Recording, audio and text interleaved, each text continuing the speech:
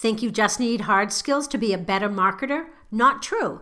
Check out these soft skills to add to your toolbox.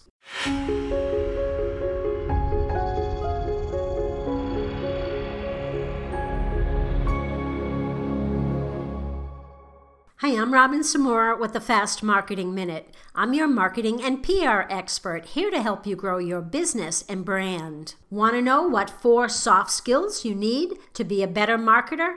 It's not always about being tough as a business person and a marketer. Soft skills count too. What skills should you add to your marketing toolbox? Well, here are 4 of them. The first one is creativity. Marketers have a unique flair and knack for creativity, so it's important to nurture those skills. Creativity is a gift to help you stay on top of your game and also protect your creative juices. Think differently to expand your horizon. Volunteer or learn a new language. Second, adaptability. Was your business flipped upside down with the pandemic? Ready yourself to be more adaptable, to adjust to changes quickly and efficiently as they're thrown to you. Adaptability isn't just a soft skill, it's a must skill. It's what you need to embrace change, remain calm, and go with the ebb and flow. Third, empathy. When you're empathetic, you're able to connect with your audience on a deeper level and help solve their problems better. As a result, customers will become more loyal to you